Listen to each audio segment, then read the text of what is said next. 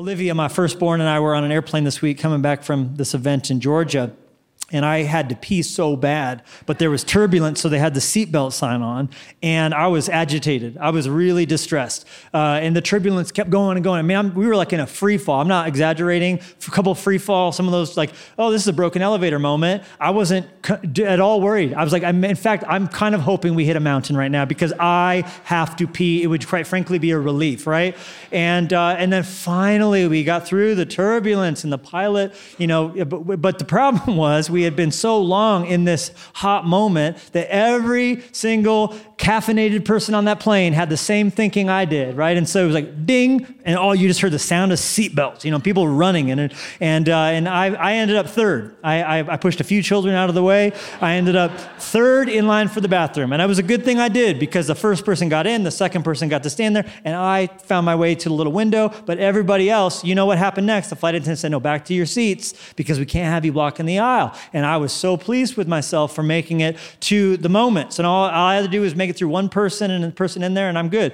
And at that point, I began to do what I always do, kind of try and chat up the flight attendant, and I always say, "Hey, where are you based out of?" And they'll go such and such a place, and have you ever been there? And where are you headed to? And what do you do? And there's been some amazing moments. Got a chance to tell people about Fresh Life on YouTube, and they'll look it up later and be like, "I subscribed. I'm going to watch next Sunday." So anybody from Delta out there, hi, how you doing? Glad to have you with us here. And more than a few amazing people from airlines over the years have written notes and handed them to me, and thank you for your ministry, and thank you for what you do, and I love they'll pull out a book and on the sly have me sign it before we get off, and some great moments. And this was not a great moment.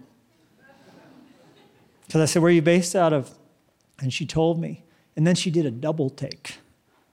I know the double take because it's like, oh, I think someone recognized me. She did this double take, then slyly looked again, then she said, I don't know if you've heard this before. "You look just like," oh, wait, here we go. She said, but then she said, it was actually amazing. She said, "You look just like Jeremy Renner." I got the Holy Spirit. I'm like, this woman's hearing from God. You know what I'm saying? Like, Jeremy, I'm like, tell me more. It's like, "You look just like Jeremy Renner," she said to me. And I go, "No, I've never heard that before. That's a new one. That's a first for me. But I understand. It makes sense to me now that you say it.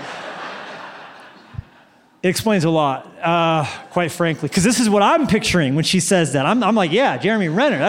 That is what I look like. And then I said to her, I said, "I've never gotten that before." I said, "Most people," this is a true story, "tell me if I have a celebrity doppelganger out there, it's Sid the Sloth from Ice Age."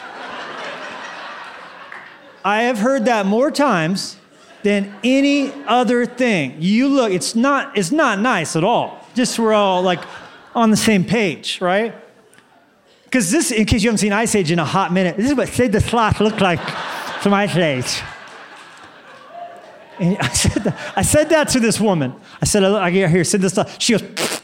She goes, "That's not nice." And I go, "No, it's not. It's actually really hurtful. I have a lot to talk about in my therapy every week. She goes, "That's not nice." Kind of tisk, tisk, tisk. And she went back to what she was doing. And then just before I went in the bathroom, she looked up one more time. She goes, "But now that you mention it," it's unbelievable. It's unbelievable. So I get back to my seat. I'm always looking for opportunities to have any shine in the eyes of my children. So I sit down, and Olivia, she says, "I saw you talking to the flight attendant. What were you gabbing it up with her about?" I said, "Actually, you'll never believe this. She mistook me." I'm like embellishing already. Like, she mistook me. I'm telling her nothing about Sid the Sloth, right? I'm like, she mistook me for Hawkeye, Jeremy Renner. And Livy, without even skipping a beat, she said, "Is that Jeremy Renner before or after he got run over by a snowplow?"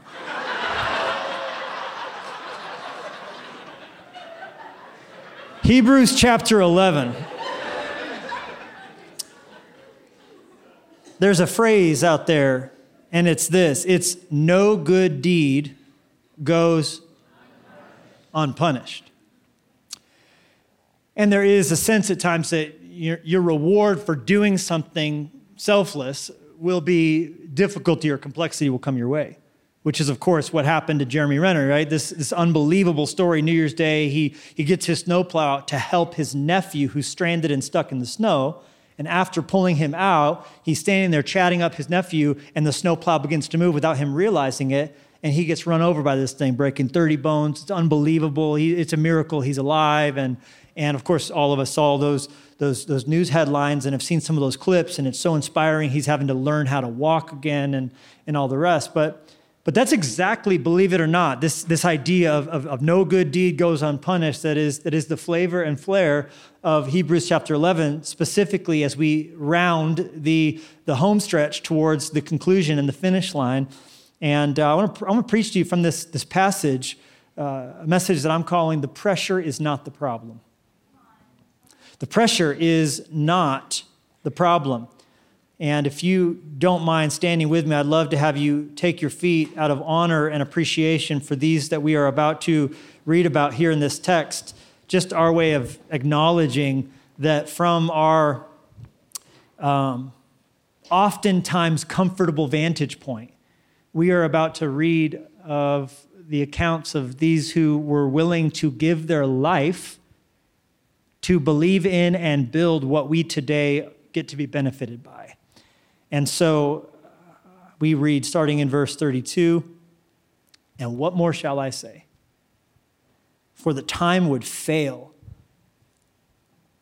for me to tell of Gideon and Barak and Samson and Jephthah, David and Samuel and the prophets, who through faith subdued kingdoms, worked righteousness, obtained promises, stopped the mouths of lions, quenched the violence of fire, escaped the edge of the sword, out of weakness were made strong, became valiant in battle, turned to flight the armies of the aliens.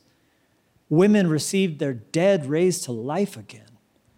Others were tortured, not accepting deliverance, that they might obtain a better resurrection. Still others had trial of mockings and scourgings, yes, and of chains and imprisonment. They were stoned, they were sawn in two, they were tempted, were slain with the sword. They wandered about in sheepskins and goatskins, being destitute, afflicted, tormented, of whom the world was not worthy. They wandered in deserts and mountains, in dens and caves of the earth, and all these, having obtained a good testimony." How do you get such a thing? Through faith. Did not receive the promise. God, having provided something better, here's the part that should cause our hearts to swell with gratitude. Having provided better something for, say it with me, they suffered for you. They fought so that you might be blessed.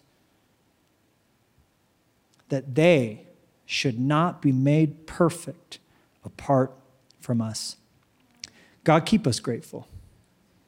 Amen. You may be seated in God's presence. What a wonderful thing it is to study his word. And in this passage, what we find predominantly, the majority of what I just read to you is one sentence. In the original Greek, verse 32 through 38 is one sentence, which just shows you that having talked about Abel's faith and Enoch's faith and Noah's faith and Joshua's faith, having gone through from the book of Genesis on forward, the accounts of men and women who believed God, all making his case that following Jesus is greater than anything you can do. Because none of these people did something great. What made them great, what caused God to want to have their portrait hanging in his picture gallery, is that they live lives of faith. Because the author of Hebrews, we said week 1, is making the point to those who think Jesus, and we're being told Jesus is like good to get you going, but it's not enough. You got to add to that circumcision. You got to add to that this that you do, this that you'll accomplish, and then God will really be impressed. And they were tempted to go back to the Old Testament system of sacrifice and priesthood. And he's trying to say, are you kidding me? Jesus is better than religion. Y'all, it doesn't give you a big ego boost, but I'm telling you, it delivers where it counts the most. And to make his point, he goes back through all of those singular people throughout the Old Testament that the Jewish system would look to. Oh, yes, these are the jam. And he's saying, hey, how'd they get there? By faith. And faith is only good if you have an object. And so the summary of Hebrews is Jesus is better, period. Better, period. And he's making this point that each of these lived a life of faith, even without knowing the language to use, in Jesus. Like Abraham, who rejoiced to see Jesus' day. He saw it and was glad. How did he see it? The eye of faith. So each of these, he has spent some time on. Some got a sentence. Some got a couple sentences. Abraham got paragraphs. Of course, the father of faith is going to get a lot of shine, a lot of play. But now he comes to the end and he just sort of realizes time would fail me to go into that detail on every single one of them. And so there's just this enormous cascading explosion of men and women who have just come before us. And look how many there are.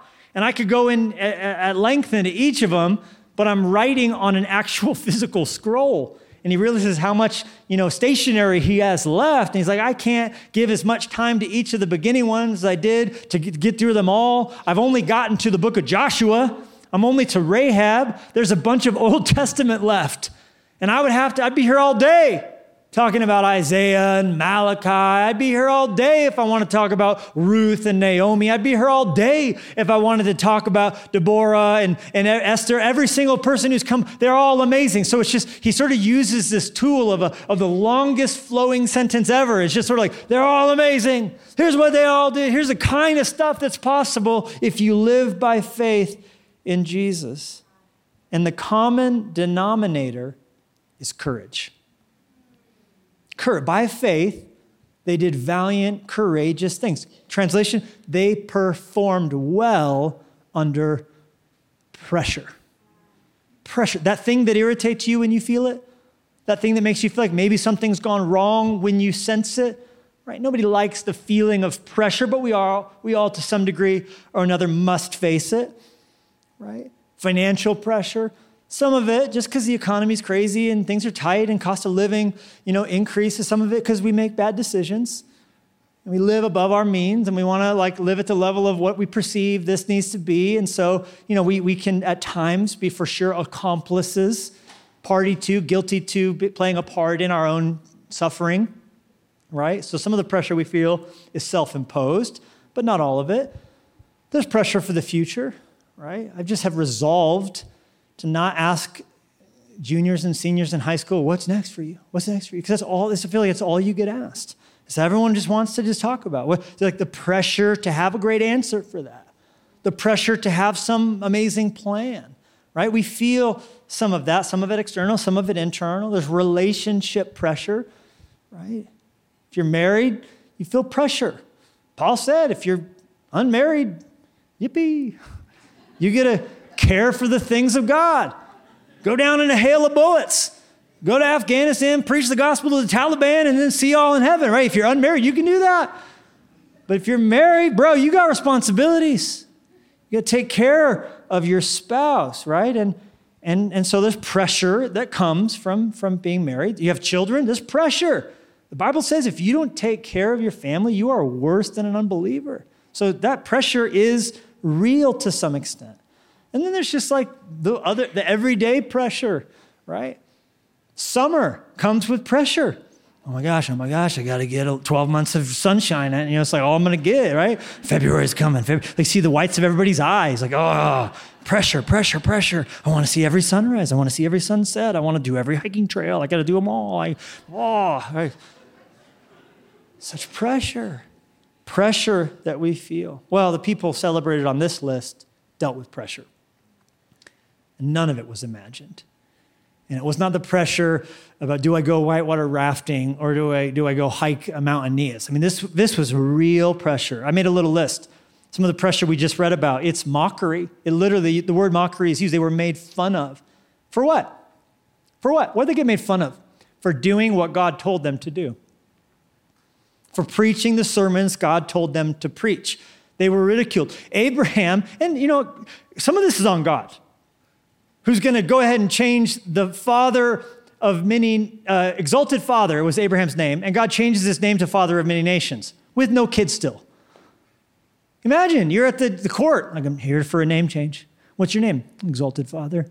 Oh, wow, exalted father. Wow, how many kids do you have? Well, none, but we're believing. What are you changing your name to?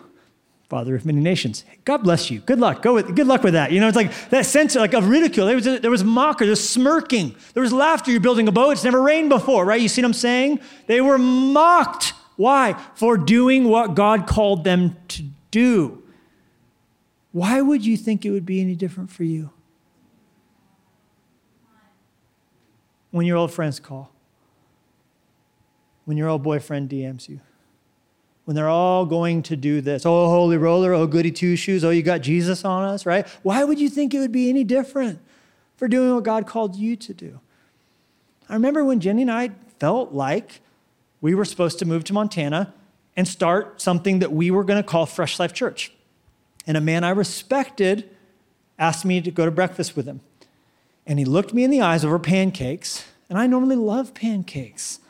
And he ruined them for me.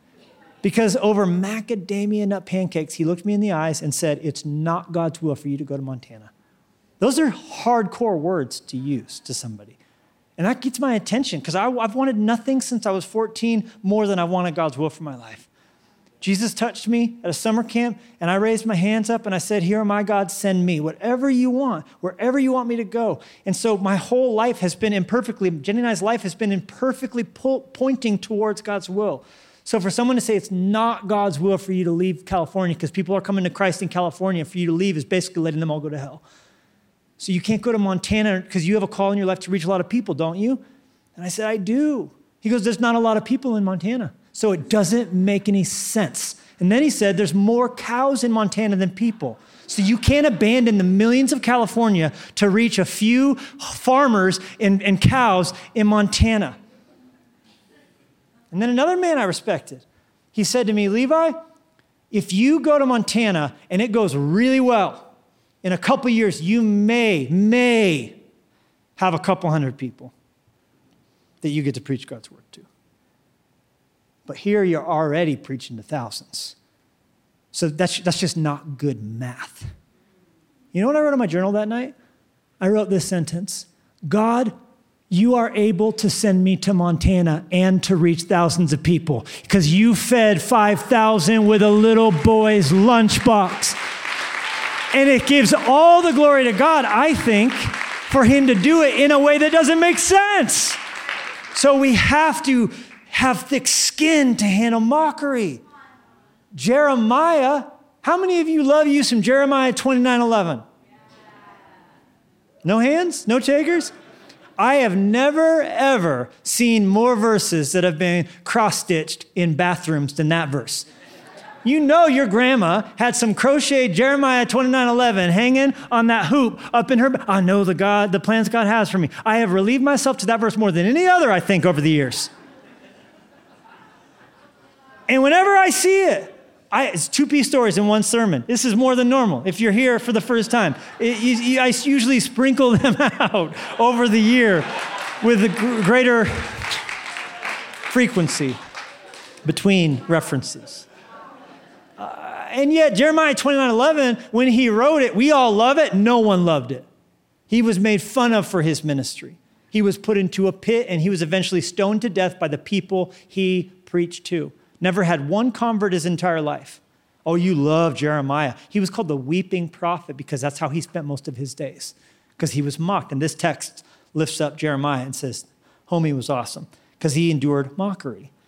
And many people will face the reality as they do what God called them to do that is not accepted, not celebrated, not embraced in their day. True pioneers are oftentimes ahead of their time, you see?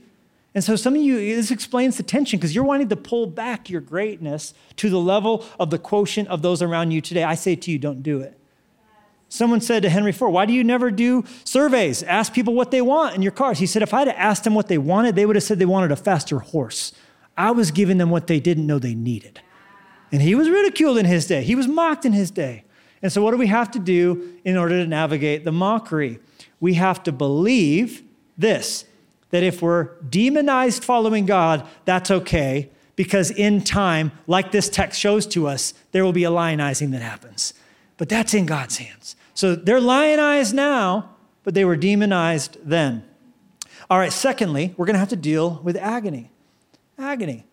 There's actual physical discomfort in this text. These in Hebrews 11 dealt with extraordinary pain, brutality, torture, suffering. And across the world, let me tell you, friends, this is still something people are enduring. There's more physical persecution for following Jesus happening on the earth today, it's estimated, than at any point in church history. So when I say we, I don't mean we, me. I mean we, the body of Christ. And we must suffer with those who are suffering and do what we can to send aid, do what we can to help. And that's prayer, and that's giving, and that's finding nonprofits, and that's, as we will continue to do, sending scripture into parts of the world that do not have God's word in their own tongue. And so we must do what we can to help people to be able to say, I cannot help but to speak what I've seen and heard, regardless of the pain that comes my way. And that's what we believe for. Acts 5:41, the disciples departed from the presence of the council where they were beaten for following Jesus. And what did they do? They rejoiced that they were counted worthy to suffer shame for his name. And so we feel bad for those who are dealing with these actual things, but they would say, we're the lucky ones. We're lucky that we would be counted worthy to suffer for King Jesus who suffered for us. And don't forget that at any point, these who suffered for Jesus could have made it stop. Because the text tells us they did not accept deliverance. They could have made the antagonism, the hostility, the brutality go away. Isaiah could have. You know what happened to him? He was sawn in two. His adversaries, including a king of Israel named Manasseh, put him inside a hollowed-out tree and brought over a lumberjack with a large saw and said, why don't you just stop preaching and this will stop? And Isaiah, to his last breath, pointed people to God. Isaiah chapter 6, I saw the Lord seated on the throne, and a train of his robe filled the temple with glory. And I saw the seraphim crying out, holy, holy, holy. This is his message that he had to preach. It's called the Bible in miniature because there are 66 chapters to Isaiah's book that line up pretty beautifully with the 66 books of the Bible. And it has this whole arc to it. And there's a halfway point where a John the Baptist-like figure shows up. It's unbelievable. And he has this message calling the nation to repentance, calling the nation to trust God and accept the judgment that's coming because of the way they've turned from him. And to the last, he would not recant. He could have made it stop had he just been silent. He could have continued to live a long, happy, plush life had he just turned from what God called him to, but he would not. He did not accept deliverance because he knew it was an honor to suffer for Jesus' name. We're going to have to deal with mockery. We, the body of Christ, are going to have to endure agony, right? And then thirdly, maybe the most difficult test for us in the year 2023 today, anonymity. Anonymity, it's one thing. Are you kidding me? I pity the fool who tells me to recant. They can have my Bible when they pry it from my cold, dead fingers, right? Awesome, you're very tough. Will you die for Jesus? Maybe you would. Perhaps the better question is, would you live for him? Would I? If what he called me to was obscurity, where no one would know what I did or didn't do in my time, where no one would read the book that God called me to write, would I keep reading it and writing it as he told me to? Anonymity. There was an author who wrote a book that very few people read. It got published by a small publisher, but it only sold 900 copies.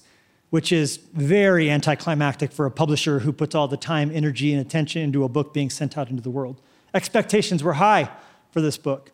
And as it was released, they were very disappointed with it. And so when the opportunity came in the refresh cycle to choose whether or not they would reprint the book, they declined the opportunity to reprint this book. The book's title is The Alchemist. Anybody has read this book by the author Paulo Coelho. It's one of the best-selling books, period. 65 million copies in circulation, an international bestseller. But it did not go as far as it's gone until he wrote his second book. They said no, they shelved it, it's done, but he kept writing anyway.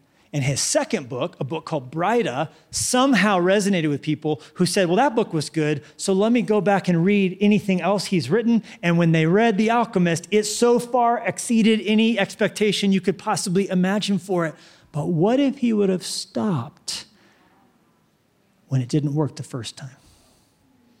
When no one wanted to read what he had written? He would have failed the anonymity test. That he wasn't writing because there was greatness within him and a creative thing he wanted to write. He was writing to be successful. And so many in our day, in the kingdom of God, all too often, have the wrong motivation in our heart.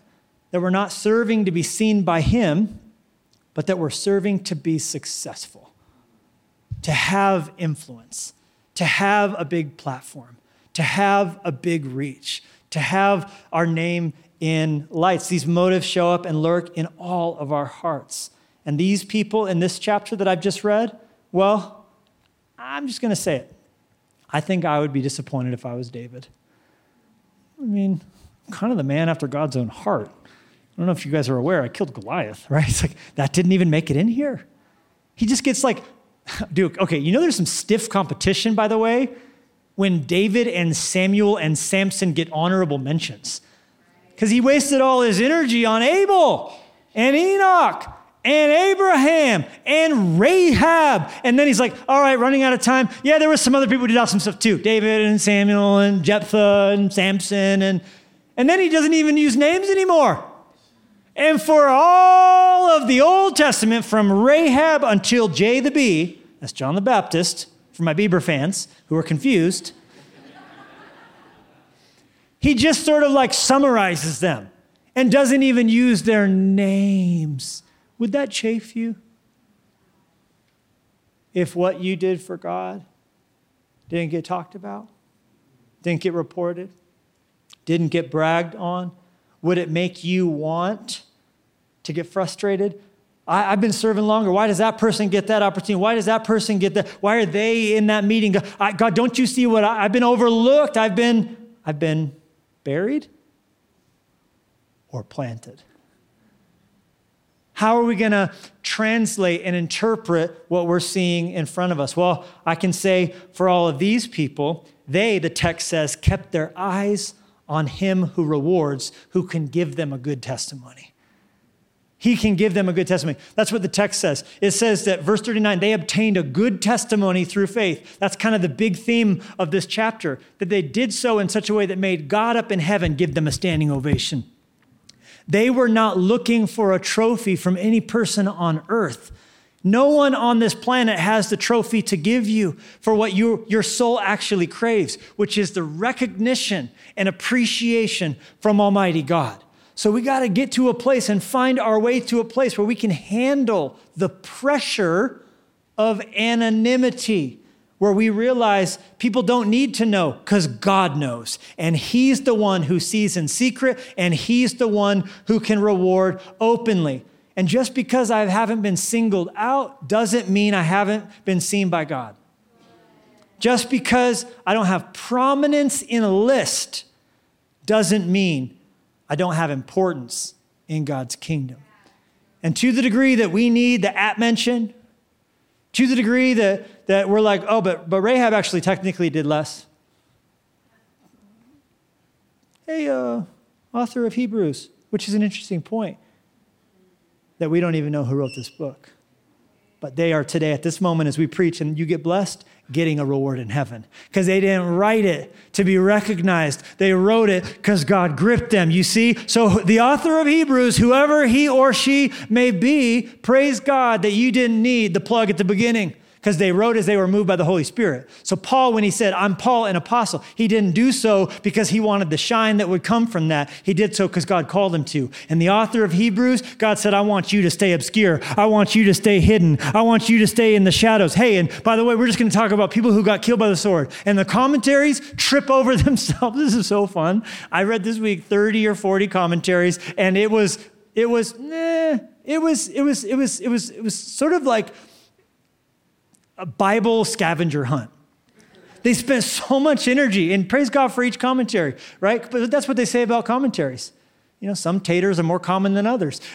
They spent so much energy trying to figure out who was who, right? They're like, oh, well, they stopped the mouths of lions. That's got to be Daniel. They escaped through fire. Oh, it's Shaq and Benny. Oh, they, out of weakness, were made strong. That's got to be Gideon. And then Clement of Rome was like, well, no, that actually sounds like Esther, because she was afraid at first to go into the throne room, but then she got strong. That's got to be Esther. But then John Calvin's like, no, sounds to me more like Hezekiah, because Hezekiah was dying but prayed, and then God turned the shadow backwards, and he got some more time added to the clock. And I'm like, it doesn't matter.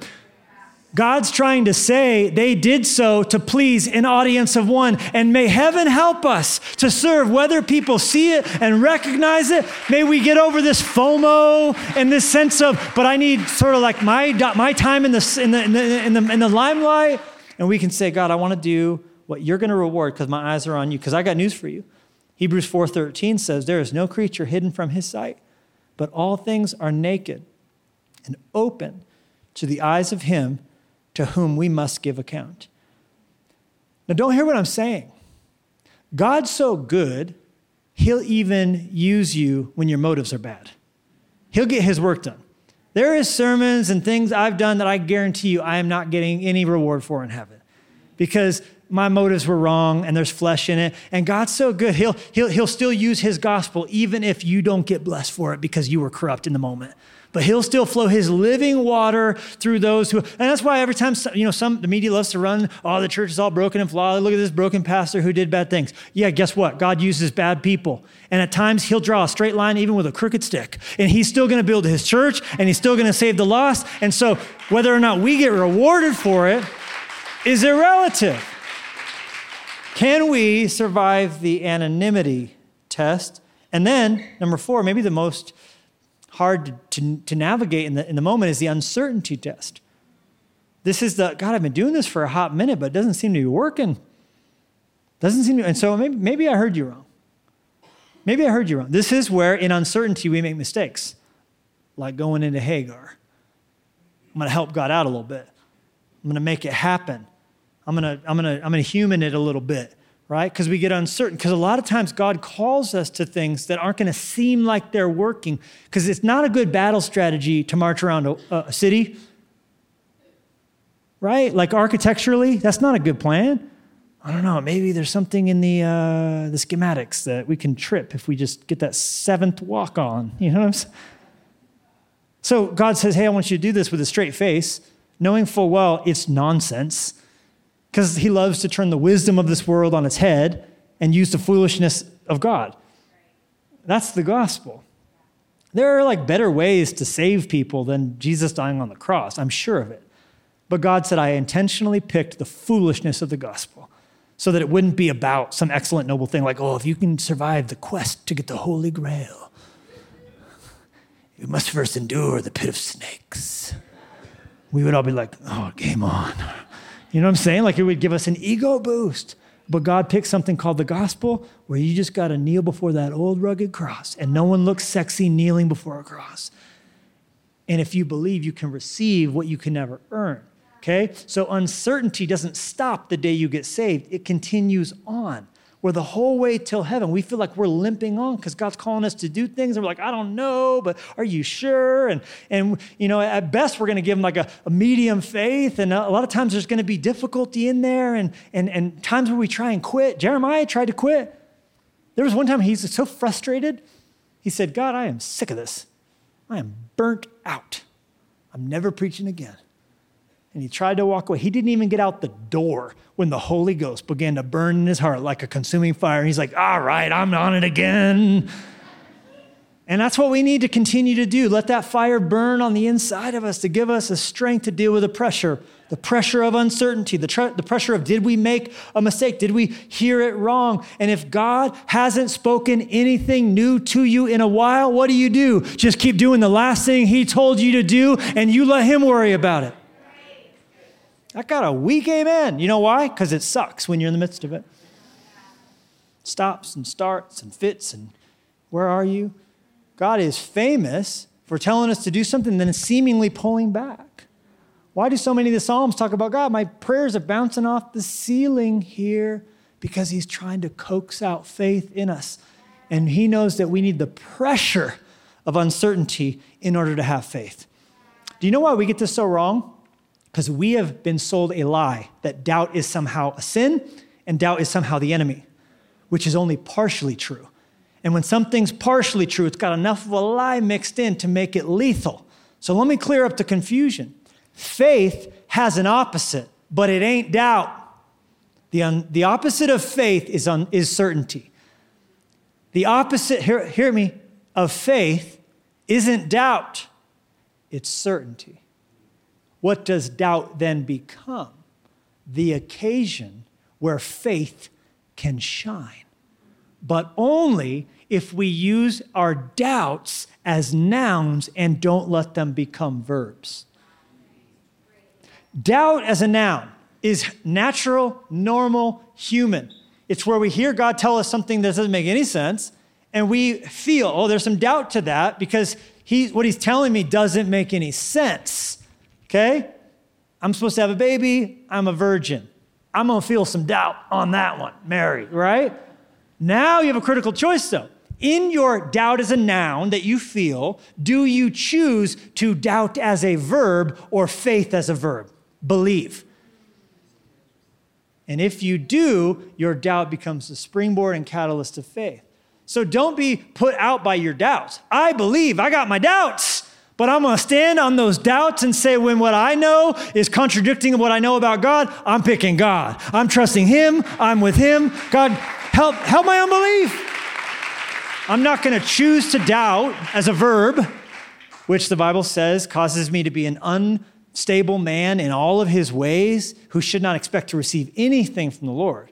So I'm going to feel doubt, but then choose faith. I hope that helps you because the enemy opposes you. Oh, you look at you with your doubts. You're right. I suck. All right. We feel like doubt's a sin, but it's not until you choose to walk in it, until you choose to believe it over God.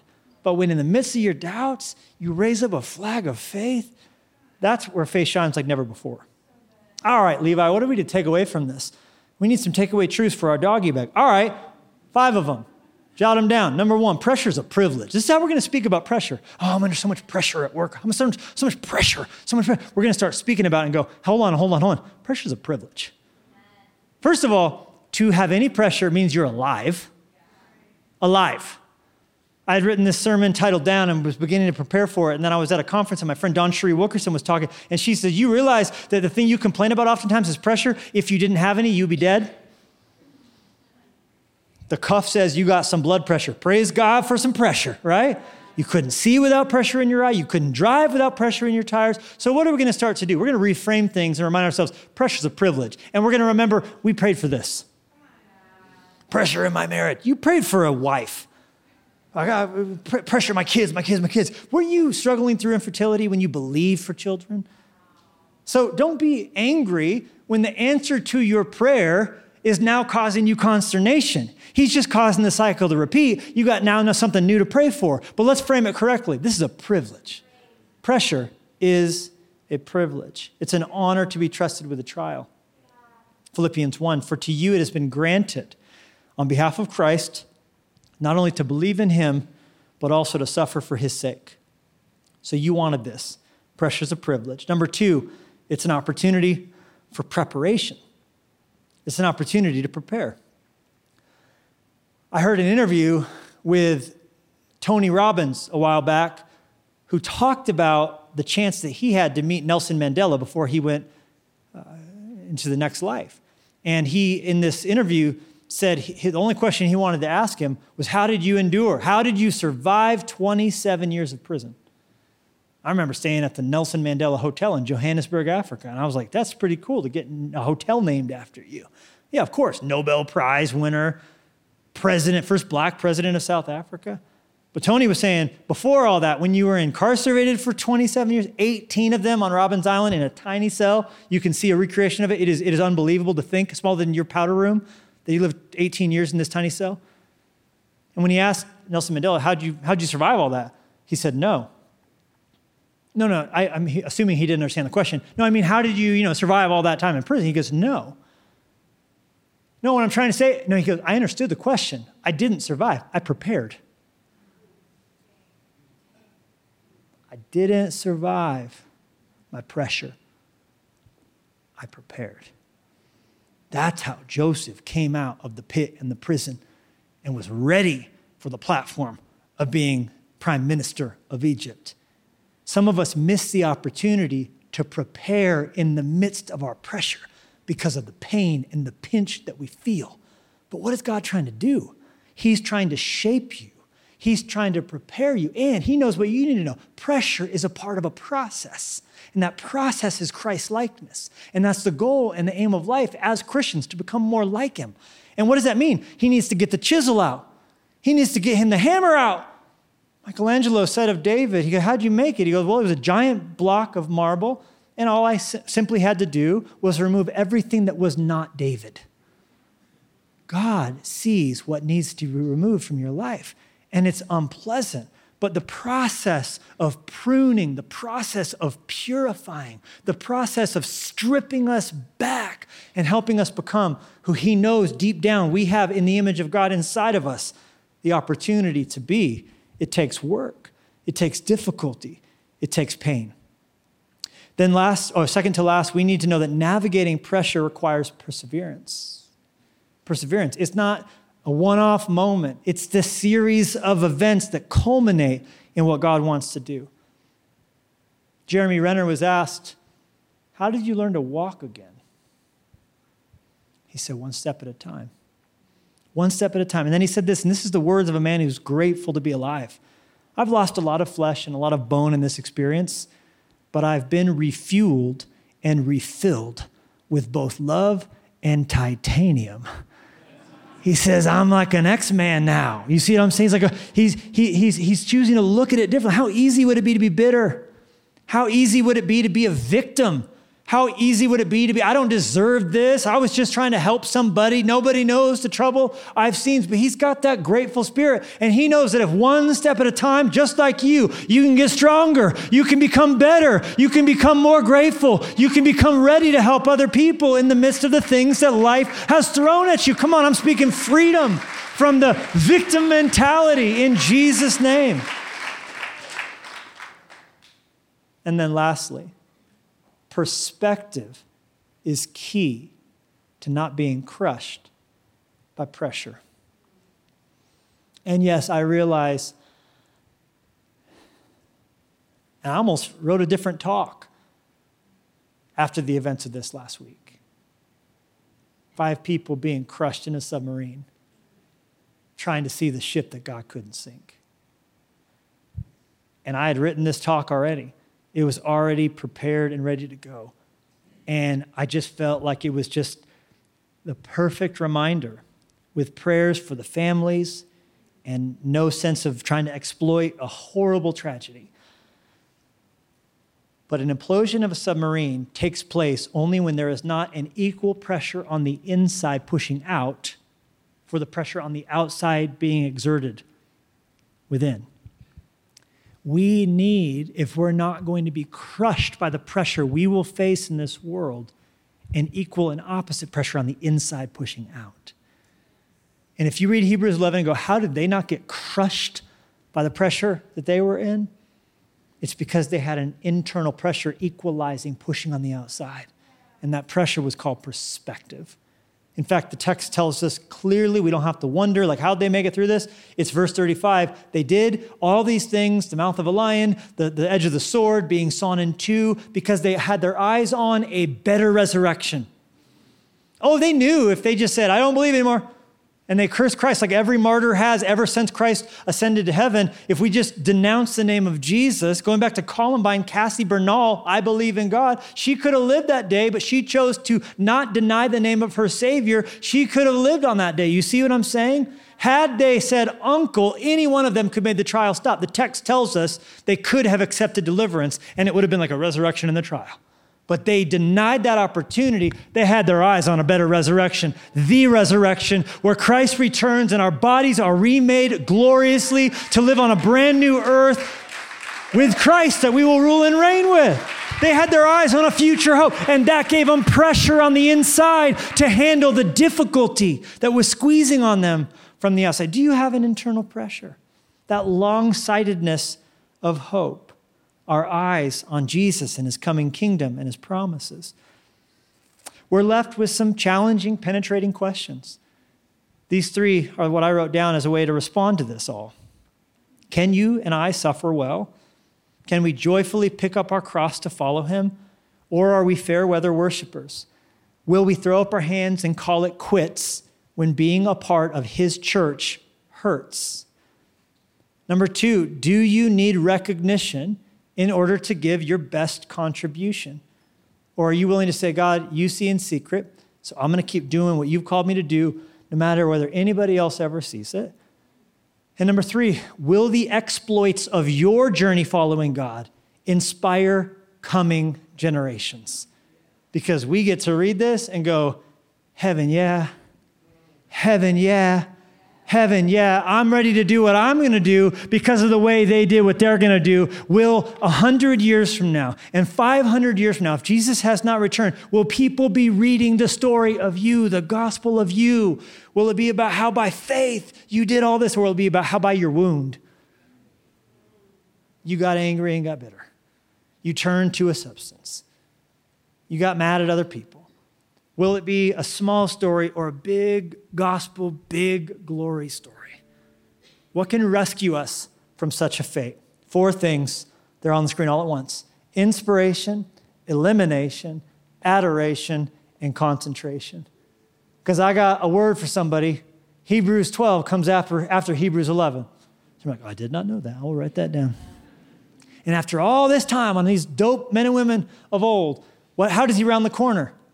By having us look at the race of faith and knowing that we are surrounded by Esther, surrounded by David, surrounded by Jonah, surrounded by Moses. And then he says, so run, so cut weight and run. Come on, don't run with a blender in your arms. I love protein shakes that are blended good. That's going to stop you. Come on, there's good things you need to let go of. There's things that you're doing that are the enemy of the best things that you could be doing, and they're sins.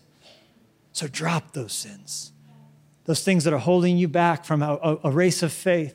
And whatever you do, don't take your eyes off of Jesus. Adore him. He endured the cross, despising the shame for the joy set before him. What was that joy? You. And you. And hardest for me to believe, it was me. I'll preach all day long that God loves you, but sometimes I can't believe he loves me. It's so much easier for me to tell the world God loves you, but I know how small I can be. And it's hard for me to believe he loves me. But then I remember that there's some broken people in Hebrews 11. Samson, prostitutes, bro. By faith, Samson. God's teaching us how to look at ourselves, covered in Jesus. The religious spirit sneaks in. I got to earn that love. That's my problem. Performance Levi says, I got to earn that love. And if I'm crushing it, I got to be like, yep.